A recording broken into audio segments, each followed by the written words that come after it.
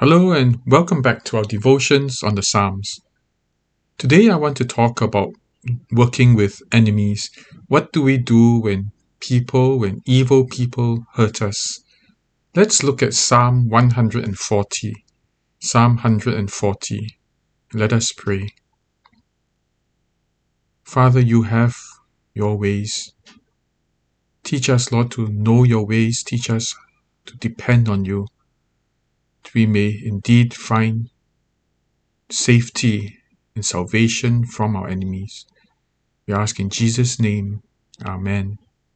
Psalm 140. Deliver me, O Lord, from evil men. Preserve me from violent men who plan evil things in their heart and stir up wars continually. They make their tongue sharp as a serpent's, and under their lips is the venom of asps. Guard me, O Lord, from the hands of the wicked. Preserve me from violent men who have planned to trip up my feet. The arrogant have hidden a trap for me. With cords they have spread a net. Beside the way they have set snares for me. I say to the Lord, you are my God. Give ear to the voice of my pleas for help, mercy, O Lord. O Lord, the strength of my salvation. You have covered my head in the day of battle. Grant not, O Lord, the desires of the wicked. Do not further their evil plot, or they will be exalted. As for the head of those who surround me, let the mischief of their lips overwhelm them. Let burning coals fall upon them. Let them be cast into fire, into miry pits, no more to rise. Let not the slanderer be established in the land. Let evil hunt down the violent man speedily. I know that the Lord will maintain the cause of the afflicted and will execute justice for the needy. Surely the righteous shall give thanks to your name. The upright shall dwell in your presence.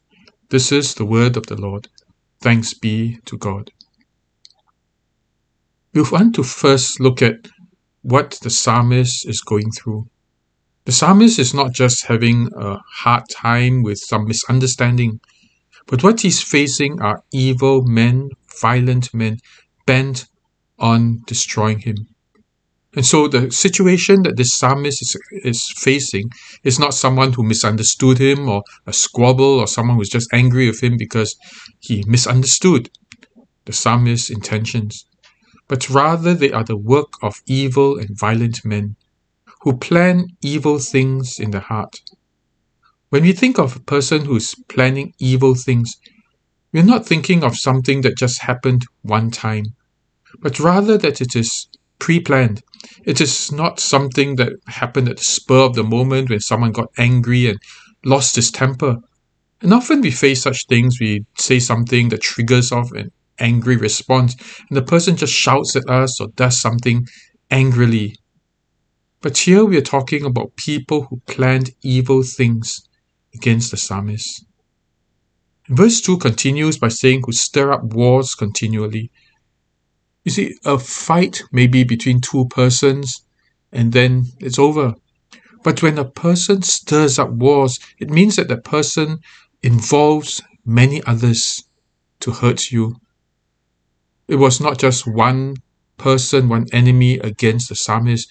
Rather, it was that this person then got more people involved. A war is not about two persons, but a war involves a large scale, involving many. Verse 3 says, they make the tongue sharp as a serpent, and under their lips is a venom of asps. A sharp tongue could be one that insults you, could be one that accuses you, or could be one that slanders a person. And when you have a combination of an evil plan, slander, and stirring up emotions with others, it can be a very, very deadly and painful experience. And it doesn't just happen among adults or among nations or even in office politics, although that does happen very often. I saw it happen in a primary school involving my daughter. One day, my daughter was happily with her friends. A day later, they had all turned against her. No one was speaking to her and she didn't understand why. Her closest friends just pushed her away.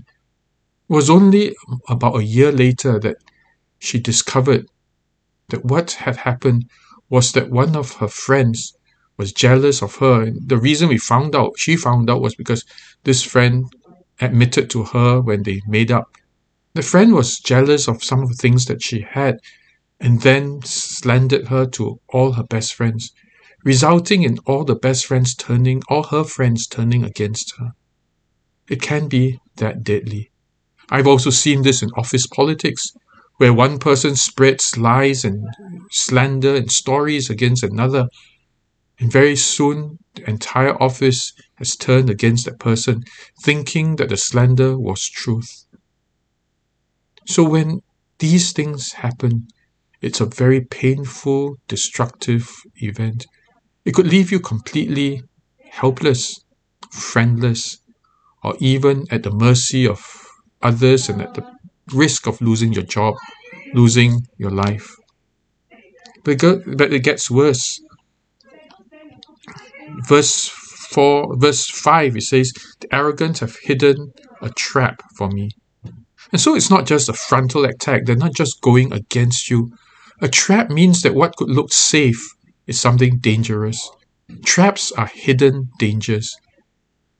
At least if an enemy was going against you in a frontal way, you know the enemy is right in front of you. But when a trap is laid, it could be somewhere that looks extremely safe. You could be doing something that seems most normal, and then you fall into the trap and you're hurt. It also says, "And with cords they have spread a net." A net implies something that is far more widespread. It is not even just one localized attack, one localized hurt, but rather when a net is cast, it could be that you could be walking anywhere, doing anything, and you are just caught in that trap. They have beside the way, they have set snares for me. And so the psalmist is walking on very dangerous ground. He did not cause it. His enemies plotted against him, laying traps, spreading nets that could get him caught any time. I wonder if you have been caught in such a situation where not only have your friends turned against you, you discover that the person is out to sabotage you, that whatever good you have done is sabotaged and turned to evil. And even so, they have spread the lies about you such that every good deed that you've done seems to be a bad deed. The psalmist was experiencing something extremely painful. And some of you may experience that too, where your enemies really go all out against you, to hurt you, to slander you, to take all your friends against you, to lay traps for you.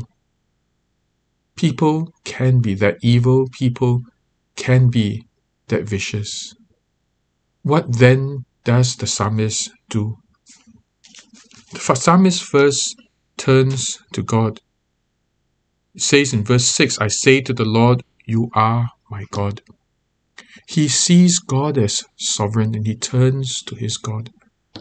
This is something that we often do too little.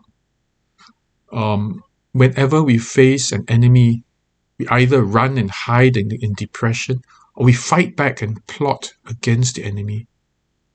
But what we need to remember constantly is that the first thing that we do is to turn to God. The first response is to say to God, "God, you are my God. You are the one who protects me. You are the one I turn to and I run to." The psalmist turns to God.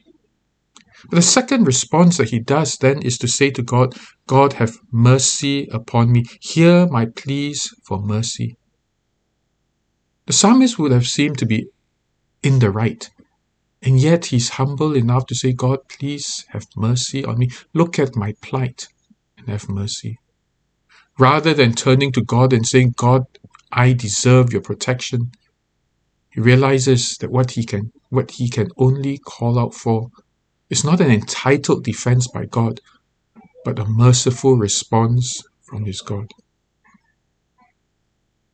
As we turn to our God, we turn to him humbly and say to him, "God, have mercy on me."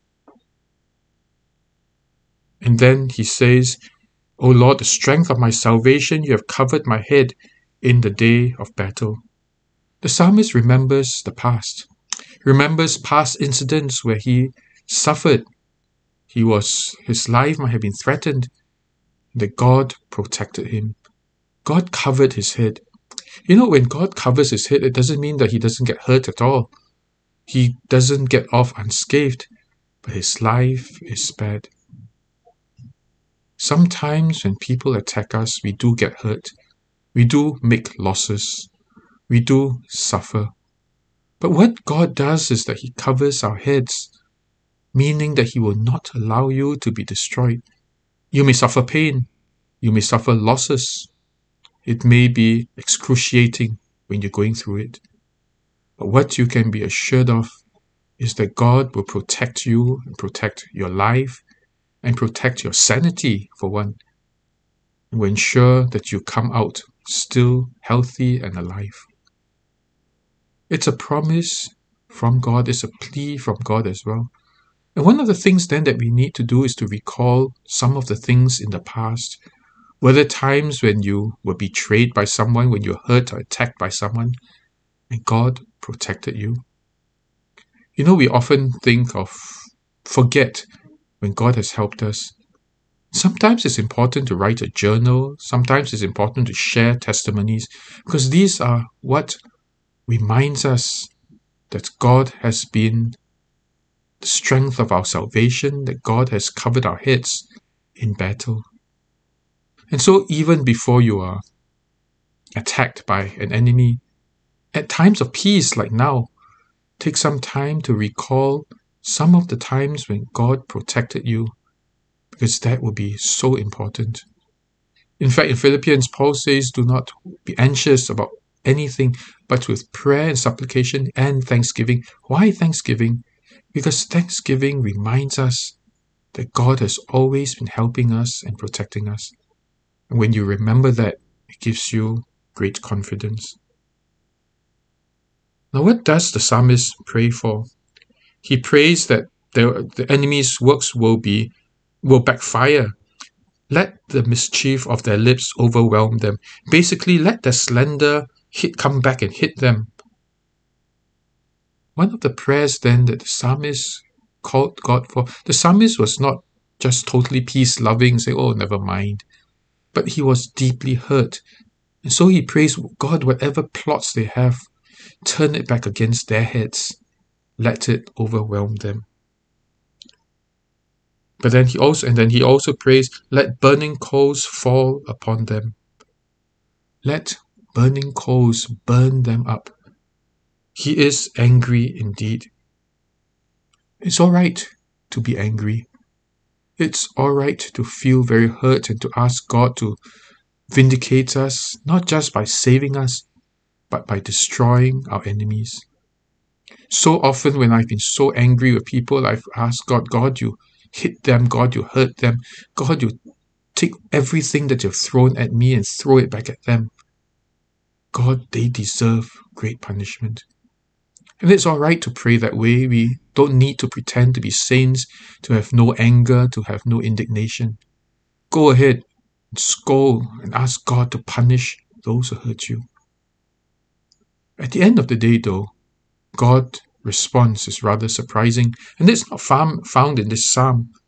But you know, when the psalmist says, God, let burning coals fall upon them. And God has a response about burning coals. In Romans chapter, in Romans chapter 12, verse 19 to 21, Paul writes, Beloved, never avenge yourselves, but leave it to the wrath of God. For it is written, Vengeance is mine, I will repay, says the Lord. To the contrary, if your enemy is hungry, feed him. If he is thirsty, give him something to drink, for by so doing you will heap burning coals on his head. Do not be overcome by evil, but overcome evil with good.